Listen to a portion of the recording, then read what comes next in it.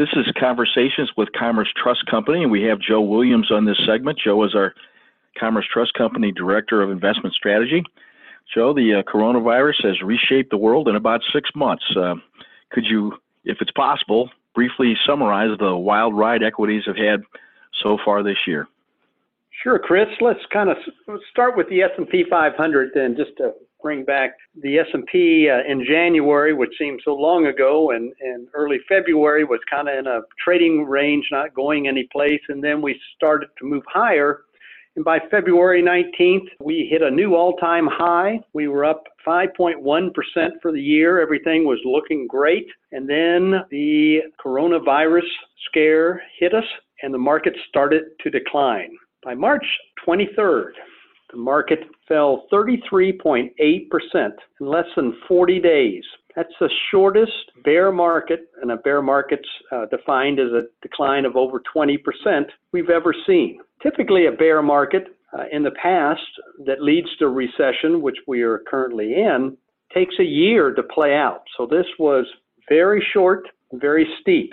After March 23rd, though, the market reversed, and we've had one of the strongest bull markets or rebounds off of a low we've ever seen as well. We are now up 41.2% off the lows. And with all this wild decline and move higher, year to date, we've only lost 2.6%. So yes, indeed, it has been a wild market. It's interesting, though, the market, when it declined that 34% in February to March, it was trying to discount the world economy shutting down and what effect that would have on companies. And what's interesting is when we look at what the consensus earnings estimate was for the market at the beginning of the year to where it has fallen to today, earnings forecast now for 2020 are to decline 37% when we get finished with this year. So as the market's processed what's happened, actually the price movement of the stock market did fit with the earnings decline that we have eventually seen in 2020. Joe, would you agree that the liquidity poured into the economy by the U.S. government helped the equity markets? It has certainly been true that the amount of money, the trillions that the Treasury and the Federal Reserve has poured in this market very quickly has certainly stabilized the economy. And here in the last month, we're actually now starting to see the market recover. The liquidity has been unmatched in any other recession. And that liquidity has stabilized most Americans' income level. And that's been very important as far as when we look at consumer confidence. Now, consumer confidence is made up of 5 components. And the first 2 are present day situations when we ask representative groups, one, how do you view the economy today versus a month ago? And how do you view the employment situation versus a month ago? Better, worse, or the same? It's not surprising. April saw one of the biggest drops ever. We went from 170 on this index all the way down to 70, so a drop of 100 points. That's unprecedented. And then just a small decline in May. That's not surprising. But then the next 3 questions look at what's going to happen 6 months from now, and that's kind of the consumer expectation. And this is what's different this time around. The first question is, how do you view the economy 6 months from now? That's actually taken a big jump. People are very optimistic that things are going to be better off 6 months from now. And the job situation will be much better off 6 months from now. The last question is about income expectations. That did decline. But when we look at it overall, those 3 questions really did not decline very much at all. And that's very uncharacteristic of, say, what happened in 2008, 2009, when consumer confidence plunged. Both the expectations went coincidentally down. Same thing happened in 2002, 1991, 1980, 1974. So the reason it's very important is, as consumer expectations maintained a high level, people did not panic because they didn't think this was going to be long lasting. They didn't panic on their investments. They didn't feel like they had to sell and things were just totally going to fall apart. In fact, they all felt, or most felt, things were going to get much better. And the decline was so quick, they really didn't have any time to sell. So as things started showing a little improvement, as fatalities started to level off and decline, as we started opening up the economy, money that was very plentiful out there started to flow back into the stock market. And that's had a very important effect of driving stocks considerably higher. Joe, would you say forward investors have maybe written off most of 2020 and started looking ahead to 2021? Well, I don't think there's any doubt that investors have written off 2020. And, I hear some concern of, well, what happens when second quarters come out, quarter earnings come out, and they're going to be fairly dismal. I really don't. I think everybody knows that. Everybody has already baked into the cake that earnings are going to be awful this year. As I said, down 34, 35%. So that's known. And we do expect a good rebound back up to levels that we were expecting at the beginning of this year for the market in 2021. So the risk as we proceed through this year, if those expectations for earnings growth in 2021 start to decline, either from another round of infections across the United States, slowing down the economy, that's probably going to have the main effect on it. But until we see that, and that's probably not going to be until the fall, that stocks probably will continue to move higher. Joe, probably one sub-story that has taken place or development is that growth stocks have really exceeded the performance of value stocks, at least so far in the pandemic. Do you expect this to continue, or are value stocks really where the value is?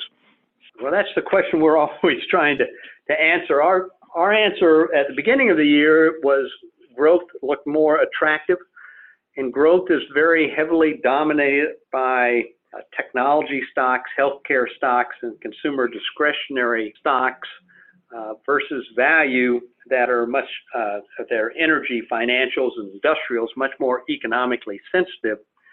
We felt growth was better positioned going into a fairly good economy, originally what we thought at the beginning of the year. But then as the pandemic hit, the economy shut down, it really turned to the growth stocks. Technology stocks is what was going to keep this economy functioning with the majority of people working at home. The internet did not collapse as many feared, just with the overuse and everybody trying to work via the internet. Technology held up, and technology stocks have been rewarded. They were in the right place at the beginning of the year. They were the right place during the downturn, and they're all hitting new highs. Technology sector alone this year is up 12%, again, with the market being down 2 or 3%. So that's been the leadership. Healthcare stocks have done well, and consumer discretionary stocks have done well, led by Amazon there. So just this year, large cap growth stocks are up 9.9%. Large cap value stocks are down 15.3%, a 25% difference. Now, that is certainly much greater than we would have thought, and you would say eventually value is going to have to close that gap somewhat, but we still believe the long-term trends of technology leadership is going to continue. We will see a rebound in energy and industrials and financials, but it's still going to be a tough road for all three of those sectors as this economy starts to recover. Joe, on the horizon, of course, we have a presidential election coming up, and those things are very cyclical. I know you're a student of history all along. Can you tell us what the presidential cycle might look like heading into this one in November? Well, we do always pay attention to the presidential cycle in most normal years, and it goes something like this. If we go back and average all the presidential cycles and election years going back to 1900, typically the market starts off in a trading range, moving within 4 to 5% either up or down as we sort through the candidates. And into August, we're typically flat. Once we know the candidates, then market starts to move higher. We have a fairly strong market in August into September, and then we start becoming concerned about what really could happen if either one of the candidates actually becomes elected. The market trends down into the election, and then the market moves higher after the election, regardless of who wins. The election year is the second best year of the election cycle, followed by the best, which is the third year, which was last year, and the stocks were certainly very strong during that time. That's a typical cycle. Of course, it's been overwhelmed with the coronavirus. So I really think the election cycle is not really going to start to come into play until we get much closer than normal, say maybe October, and then I think it will start to affect the market. But until then, I think it's all news on the virus, and the election presidential cycle is kind of off in the background. Joe, let's wrap up with a global question. With the world economy reopening, are you still recommending overweighting domestic to international stocks? Yes, we are. And so far, as I said, the U.S. market's down 2 or 3%, and the international is represented by EAFE, Europe, Australia, and the Far East, is down around 10%. Emerging markets are down a little bit over 9%. So international markets continue to lag, and it goes back to what we've been talking about for the last 6 months to a year. It's just the structural difference between the S&P 500 and that of the EAFE, the large cap international stock. And all is around the lack of technology representation in the international indexes. At the beginning of the year, the S&P had 28% of the market capitalization was represented by technology. In the international markets, only 8% is represented by technology. As long as technology leads most all sectors, then domestic stocks are just going to do better than international just because of that structural difference. And that's certainly been the case this year. When we look at how the international indexes are biased, they're biased much more toward financial stocks and industrial stocks, two of the worst performing sectors, the worst being energy. But financials and industrials are the two worst performing sectors in the world so far this year. So they're just kind of behind the eight ball, and until technology gives up this leadership that it's certainly had for the last 10 to 12 years, it's hard to predict international stocks starting to outperform on a longer term basis domestic stocks. Joe, thank you very much. That was Joe Williams, Commerce Trust Company Investment Director of Strategy. Joe, thank you very much. Commerce Trust Company is a division of Commerce Bank. Important material disclosures regarding the content of this call follow. Information provided is effective as of today, June the 24th, 2020, and is presented for the purpose of general education, information, or illustration only, are not a recommendation on any future investment or market behavior, and is not to be considered the opinion of Commerce Trust Company or Commerce Bank. The risk of loss from investing in securities and other investments can be substantial. You should consider whether investments entered into directly by you or on a discretionary managed basis through Commerce Trust Company or elsewhere are appropriate for you in light of your investment objectives, financial circumstances, tax status, your tolerance to risk, and your investment experience. In considering whether to trade or invest, you should inform yourself and be aware of the risks. Generally, non-depository investments offered in connection with Commerce Bank and its affiliates are not guaranteed, are not FDIC insured, and as noted earlier, may lose value. Past performance is no guarantee of future results, and the opinions and other information in the commentary provided as of this date are subject to change. The information provided is presented for the purpose of general education. Information or illustration only, is not a recommendation on any future investment or market behavior, and is not to be considered the opinion of Commerce Trust Company or Commerce Bank. Providing this information, which may be of value to you or others, shall not detract from an investor's responsibilities to take all such steps and make all such inquiries as may be necessary to ensure full understanding and familiarity with any potential future investment.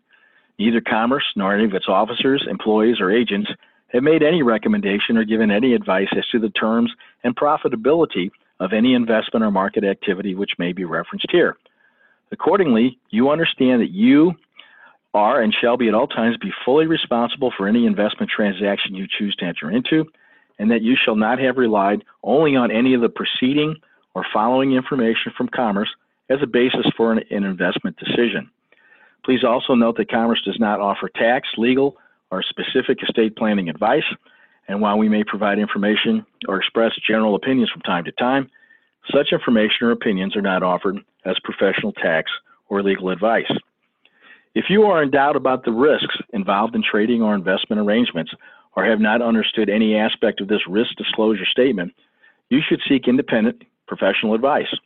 Markets, economic forecast, and specific investments can change from time to time based on a variety of individual, interrelated, or complex factors.